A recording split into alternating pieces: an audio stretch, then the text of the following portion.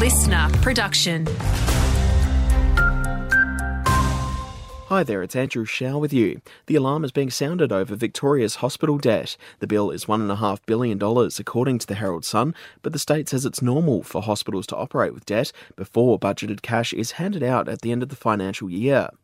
Could the Latrobe Valley host nuclear power reactors in the future? Well, that's what the Federal Coalition is reportedly considering, following issues with Victoria's energy security after this month's major storms. A report in The Age suggests they could look at using the land from retired coal-fired power stations, including the Hazelwood mine. State Opposition Leader John Pasuto's told The Age any move like that would need thorough examination. Briefly, Shepparton Council's lifted its blue-green algae warning for Lake Bartlett and Tatura, but warns there could be isolated patches remaining. The warning was issued mid-January, with monitoring to continue. For the latest information, visit the Golden Murray Water website.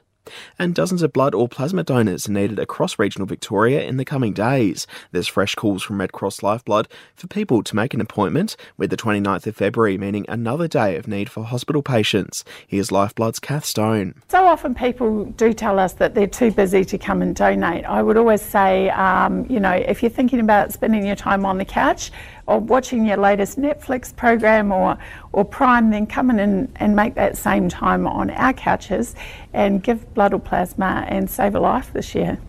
From today through to Thursday, 33 donors are needed across Traralgon and Warragul and 30 around Shepparton.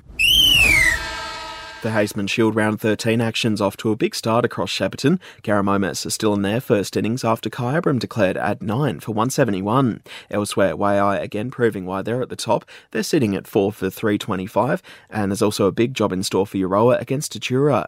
And as for the Latrobe Valley, Round 13 was played across Saturday and Sunday. Ex-students emerged victorious over the Cats after a major first innings. Elsewhere, Glengarry proved too good for Morwell, as did the Raiders over Toongabbie.